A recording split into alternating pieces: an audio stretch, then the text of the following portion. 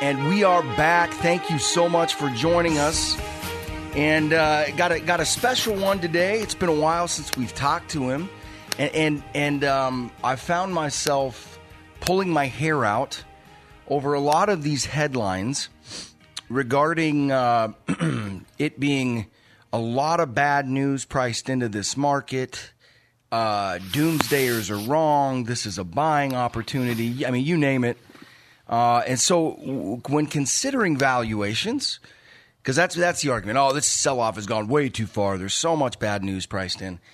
If you could tell by my tone, I disagree. But when it comes to these things, this is why we've got our guy. And our guy is I refer to lovingly, is our Viceroy of Value, Mr. Tobias Carlisle. It's been a while since you've been on, sir. Welcome back to the show, and we're really glad to have you. What's up, Zach? Thanks for that very kind introduction. It's nice to be back. Yeah, I practice these things before you come on, man, because I gotta roll out the red carpet. Anytime I'm talking to a Brit or an Aussie, it's something about the accent. It just, you guys sound so much more credible. You know what I mean? So you kind of gotta roll out the red carpet a little bit just to make sure you keep coming back, man. How are things, sir, in your world? I mean, we've seen a nice.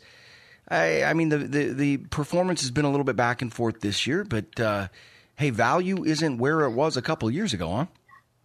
No, I'm very excited. I think it's impossible to know in the short term what the stock market is going to do. But as you point out, we're off a lot from where we were, but we're nowhere near a bottom of like a 2000 or a 2009. We're nowhere, or a 2002 or a 2009. We're nothing like that. We're really kind of just into the middle of the drawdown. Who knows what happens from here? It could bounce back up easily, and then we just wait for the next one. But if this is the real thing that clears the decks, it's got quite a bit further to go. If that happens, then it's very good news for value, and I think we'll have a good few years. So let's go, and I know that this isn't what you're not a macro focus guy. I get all that, but if you would humor me for a second, let's talk about the earnings backdrop, because when I look at last year compared to this year, it is really, really difficult for me to try to paint a scenario that is better for earnings this year than as opposed to last year.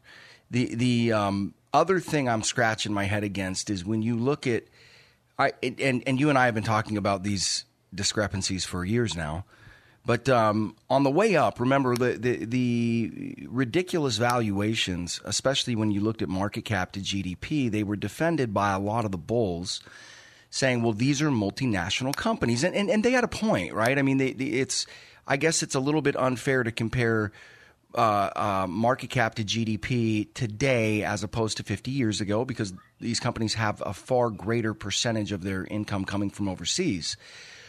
But that knife cuts both ways. When you look at the dollar index at a 23-year high, when you look at rates, when you look at consumer prices, I'm really having a tough time painting a picture.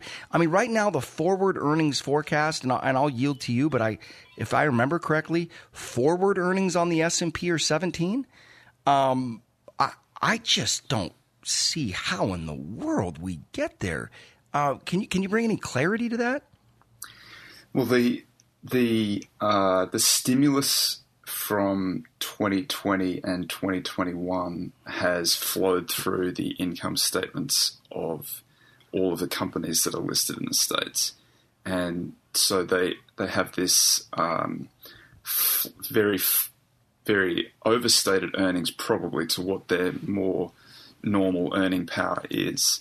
And so we've come back from the multiples on those peak earnings. The forward earnings estimates are typically not particularly accurate.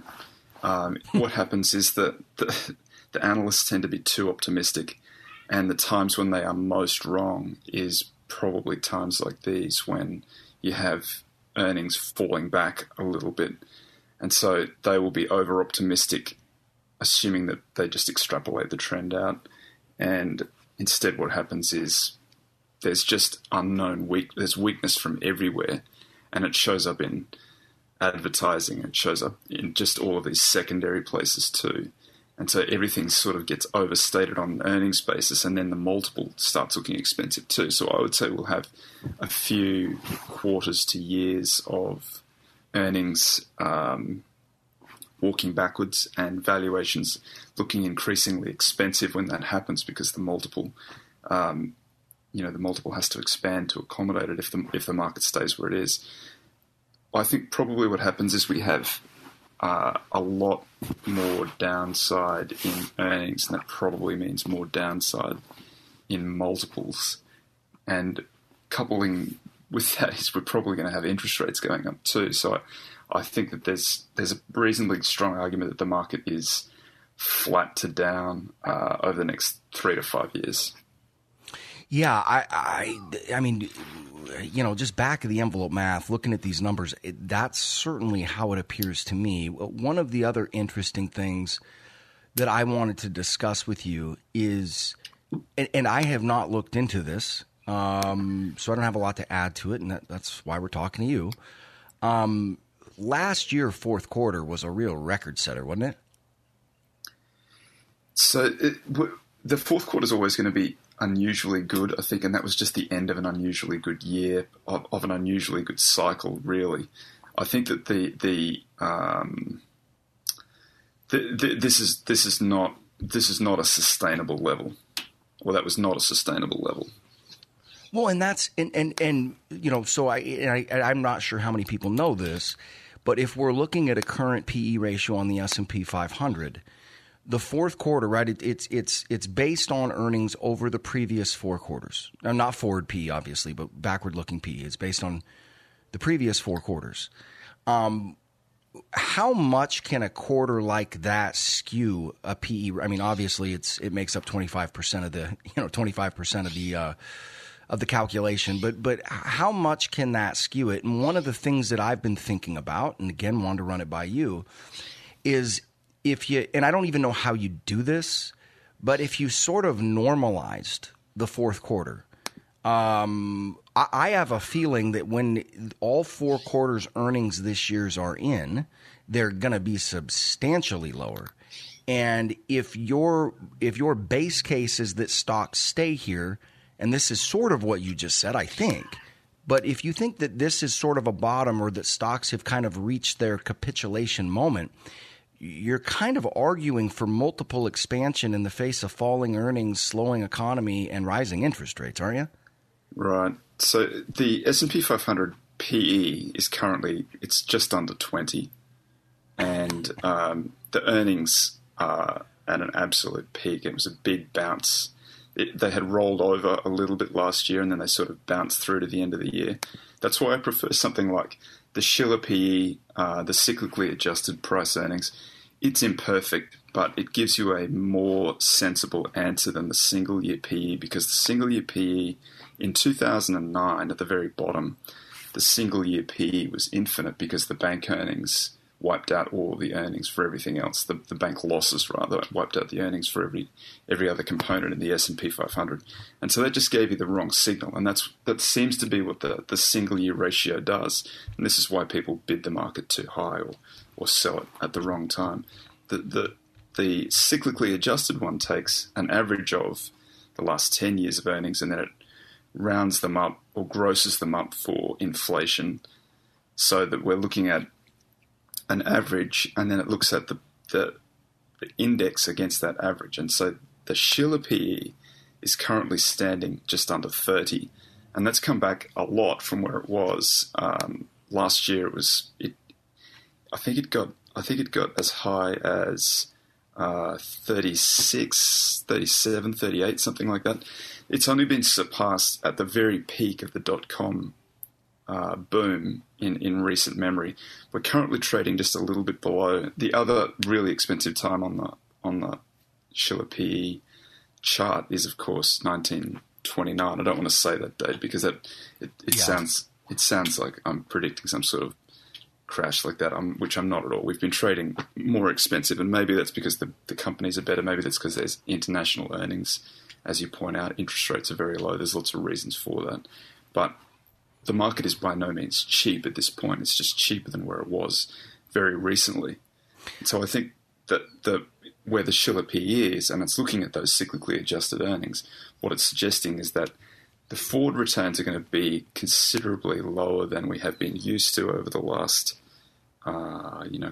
decade or so, where we've expected the market to just keep on going up, and it's delivered something crazy like more than sort of 15 or 16% over the last 10 years. Whereas I think the next 10 years will look something more like 3% on an average on a yearly basis. So it's going to be considerably lower than it has been over the last decade. Well, and I'm not sure if you know this, but you're spot on with your words about the Shiller PE, and the reason I know that is we had Dr. Shiller on the show. Were you aware of this? I wasn't. No. Oh yeah, I got to interview him. It was he was a great guy, but he made that comment. He said that based on the Shiller PE, and he said based on what he was seeing in terms of inflation, is that he thought markets were still remarkably expensive. He didn't use the word overpriced. I kept trying to draw him out, Toby. It was tough to really get him to say, put his flag in the ground. Schiller's got that academic. Yes. That academic, what do they call it? Efficient markets idea, where there's no such thing as a market being overvalued or undervalued because they're always exactly correctly valued according to the efficient markets hypothesis. So you weren't going to draw him out on that one. Well, no, I thought, hold on a second. We talked about that. I thought he did work about the market not being efficient. I thought he was on that side of the argument. Am I off? No, you're right.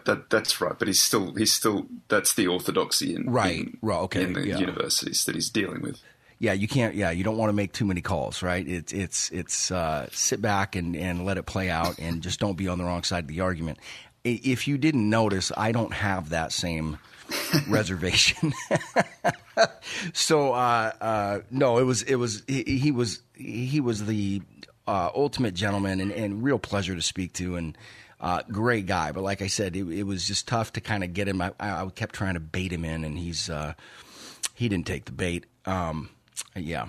So, okay. So anyway, switching back though to looking at the valuations, when you look at this market, where I think that you've got pretty good value in financials. Although I wonder, I kind of see this as an environment that is anything but orthodox in the sense that because of the reason why interest rates are rising, do you think that is going to, because the old interest rates go up, banks make more money. I'm just wondering, with the rapid rise of rates, there will be aspects of their businesses that make more money.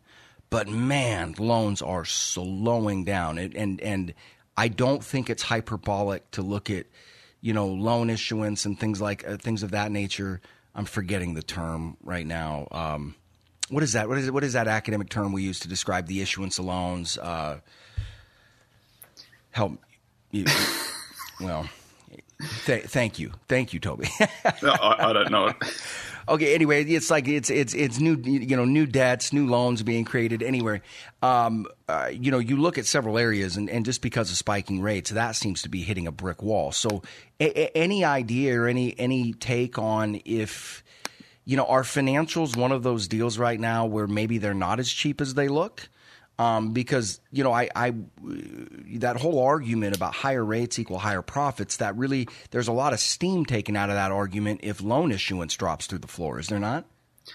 Yeah, I think that the banks make their money on the spread, so they need cheap funding, and then they need to be able to get it out the door at a pretty good rate. And I think that, the banks have underperformed since 2008 and 2009 for the obvious reason that they were the sort of ground zero of that last blow up. And so I think people have been concerned about that.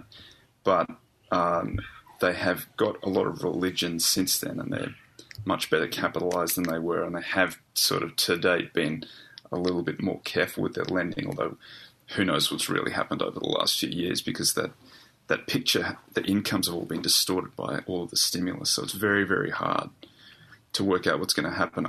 I do think that the valuation ultimately will be the thing that wins out for the banks. And while there might be some volatility on the way there, I still think financials are a reasonably good place to be currently. Yeah, I mean, you're trading at less than half the market multiple, so that it's hard to argue that's really where the house of pain is. Now, switching gears just a little bit, I'm sure you've noticed this. What is a bit shocking to me is watching the incredible U-turn that macroeconomic conditions have made. I mean, this environment has very little semblance to the environment that we'd been in for the previous, 12 years, whatever, however you want to calculate that. And yet the attitudes haven't shifted. You get, quote unquote, the worst start to the year since 1970, and everybody's attitude. And I'm painting with too broad a brush when I say everybody, but I mean the mainstream, the usual suspects. The attitude seems to be that, boy, there's just a lot of bad news priced in here, and I just don't. I'm really. Where do you get that on a market that is looking at these headwinds, labor costs spiking the way they are, interest rates doing what they're doing, the dollar index doing what it's doing, all that kind of stuff? A market priced at 20 times earnings seems pretty generous to me, is it not? Yeah, I think that there's, as you point out, there's a variety of things that work against the market. So it has had ideal conditions for about a decade, where it's had very, very fat margins, very high multiples, consistent growth in earnings, and sort of falling interest rates. And now we've got the opposite of all of those things. So you have to work out, if you think that the market's going to be materially higher from here, you have to work out which of those levers has the most room for expansion. So the multiple is, the single year multiple is 20, which is a premium to what it is over the long run, which is about 16 or 17. The margins are at their absolute peak. Earnings are at the peak. And so I'm not entirely sure where the expansion comes from over the next 10 years. Now, having said that, multiples can be silly. Multiples can do anything. And they could just continue to expand. Although I think that with all of the other things going on in the background, mainly interest rates expanding, interest rates likely going up because inflation's running so hot, that must mean that the market has to come back. Now, that doesn't mean that we have a crash in the short term. It just means that returns over the next decade are going to be depressed, although it often is accompanied by some more lower valuations in the market, which would be, it's a more polite way of saying a crash. Yeah. Well, I put out a tweet today where I was sitting there saying, look, I really don't think hyperbole belongs into these kind of conversations. I think it skews things. And I said, so I certainly am not one of those guys that thinks we're on the verge of a Great Depression. However, saying that this market has a lot of bad news priced in, that feels hyperbolic, where I'm looking at it and going, in what universe is 20 times earnings with what you're seeing companies report, with what interest rates are doing and all these factors and input costs and labor, in what world is 20 times earnings expensive? It is bizarre to me how skewed the picture has become in the past 12 or 13 years. Do you think we're on the verge of, because it seems to me like we are, and yet there's other days that kind of leave me scratching my head. Do you think we're on the verge of more rational thinking? The example I've used is when I see interest rates doing what they're doing and I see inflation coming into this system, it feels to me much like the returning of financial gravity. Do you think that's the case, or do you think the insanity can continue on? And again, I'm not trying to get you to up or down or how much, but are you with me? Do you think that this is the beginning, that it's just going to be a longer process because of how long the expansion was for reality to set in, and you're just not going to return to 2018, 2019 and up and to the right? Is it just an investment sentiment or investor sentiment type thing, you think? Or do you think that mental shift is beginning to happen? Well, let's assume for the moment that we are in something like a 2000 to 2002 mega bear or a 2007 2009 mega bear. I don't know if we are or not, but let's just assume that we are. In both of those two very long, kind of 18-month to 2-year bear markets, there were multiple rallies that were very, very big, 20 to 30% sized rallies. And there were, then the market would fall to a lower low. And it just takes a really long time for people to wrap their heads around what is actually happening. And kind of by the time that they believe that it's time to get out, which is always at the very bottom, that's when the market's ready to rally again. If you look at 2009, there were 14 of these rallies from a low to a sort of a lower high, but it looked like the real thing. And it was just really exhaustion by the end of it.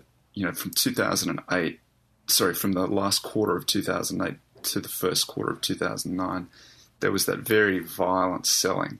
And that was really the last part of it.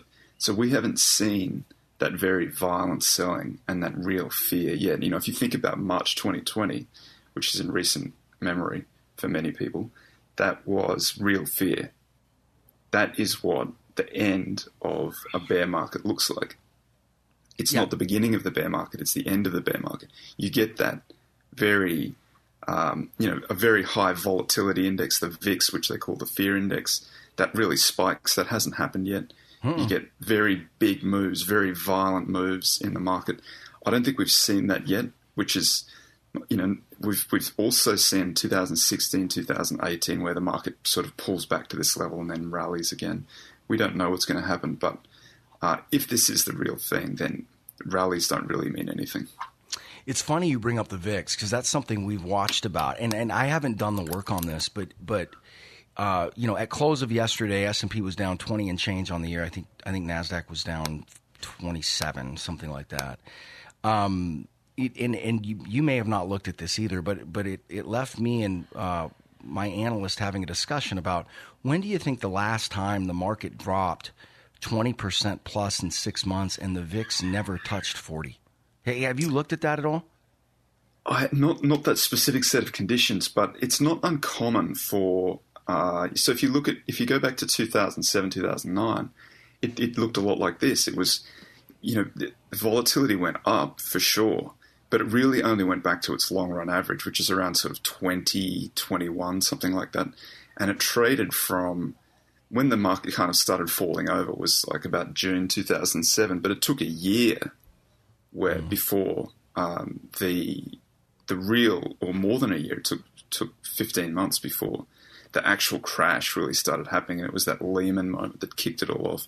And so if I look back at that period, I think it looks a lot like now, where there was a lot of precursor, the volatility was a little bit elevated, people were a little bit concerned, but people weren't outright terrified until that final quarter of 2008, which is when it really kicked off. And I kind of think the same thing is going to happen here. If we get some large institution failing, and I've seen it, it's happened a lot in crypto. There seem to have been a lot of the bigger crypto institutions have failed, but that hasn't translated into widespread panic. And I don't think we really see the end of this until we get that widespread panic. And I wouldn't expect it to even come in for, it might not even show up until Q2 or 3 next year. Although I have been sort of saying for a long time that I thought that it would be a little bit sooner than that. I kind of thought it'd be, the last quarter of this year, but it's impossible to know the exact timing. But I think that the range is something like the final quarter of this year, the first quarter of next year, before we really see the fireworks. It's funny you bring that up, and I haven't said that because, again, I don't want to be hyperbolic because I'm not at all saying it's the same situation. It's not. But for those of us that were operating in markets in 2008, the similarities are pretty remarkable in the sense that you saw this. I mean, there was certainly some pain, right? The markets were getting hit. I want to say going into summer, and you might know this better than I do, but going into the summer of 2008, I think we were only down about 15% year to date, weren't we?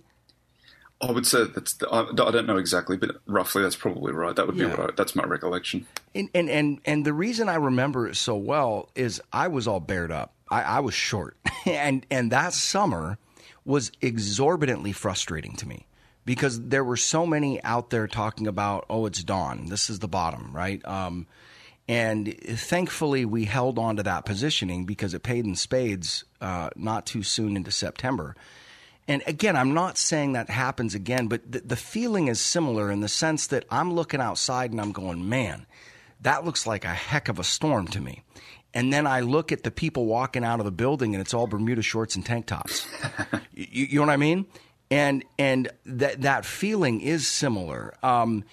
What I'm wondering is, because the conditions look to me like it is possible, do you think? And I hate even to use the word Lehman moment because again, it feels hyperbolic. Do you think the conditions out there, when you consider how low interest rates have been or how long they've been low, when you consider the environment we've been in and how different this one is, it would not at all surprise me to see someone big blowing up. Would you agree with me? Do you think these? Yeah, for sure. It's likely that there's an enormous amount of strain underneath, and you don't know who it is until the very final moment. Although I suspect this won't be a credit crisis like 2007, 8, 9. I think that this is more like the early 2000s, where we'd come off a tech wreck. So the same thing happened in 2000. Not the same thing happened, but a similar thing happened where the profitless tech was the thing that rallied most. So if you think of all the stuff that's in the ARK portfolios, profitless tech had this monster rally on the promise of .com 1.0, and then that was the start of the crash.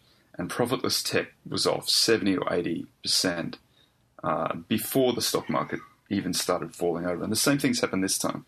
We've already seen the ARK-type companies, and ARK, the ETF itself, is off something like 70 or 80% already from its peak. It was peaked at 156. It's in the 40s now, so I don't know what that is, but it's something like 75, 80%. And then it was the profitable tech that followed next that started showing weakness, and then it was just this general crash that overtook everything else. And I think we've had the profitless tech go already. We've had profitable tech like Google and Microsoft and Amazon have all warned, and they seem to be letting people go. So I think that that's the next domino, and then the final one is just a general wreck.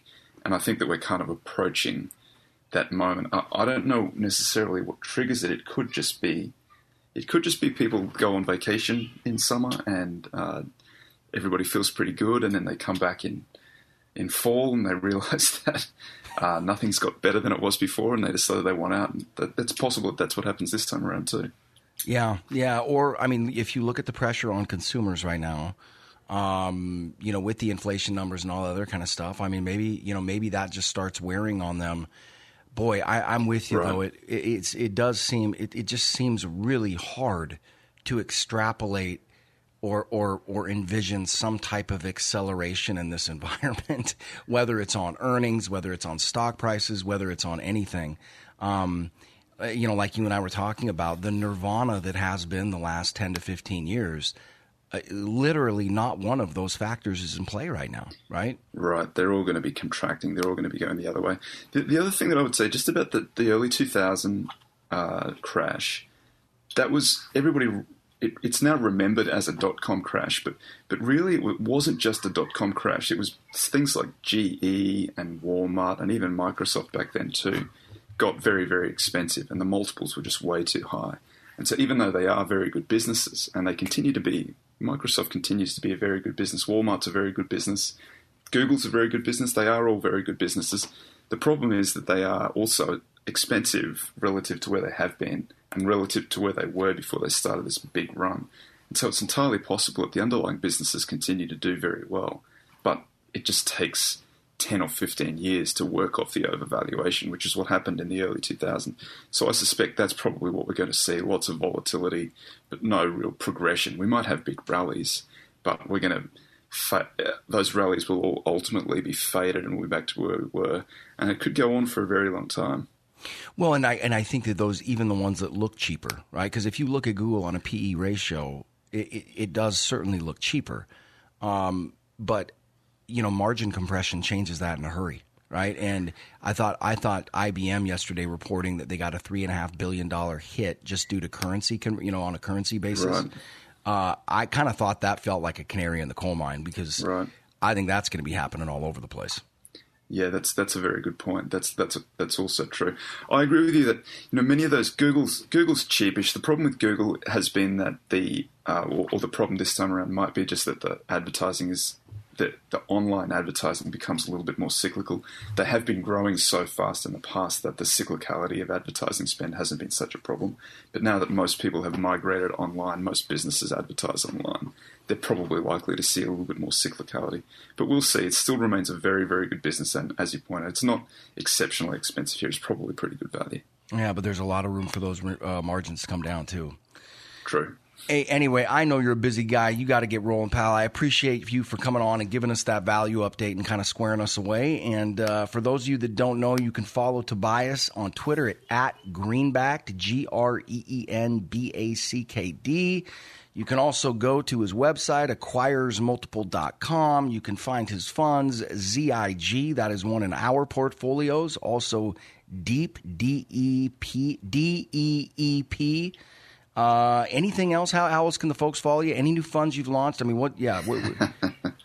No, that's perfect. Thanks so much for having me, Zach. It's always a pleasure to speak to somebody who thinks the same way I do.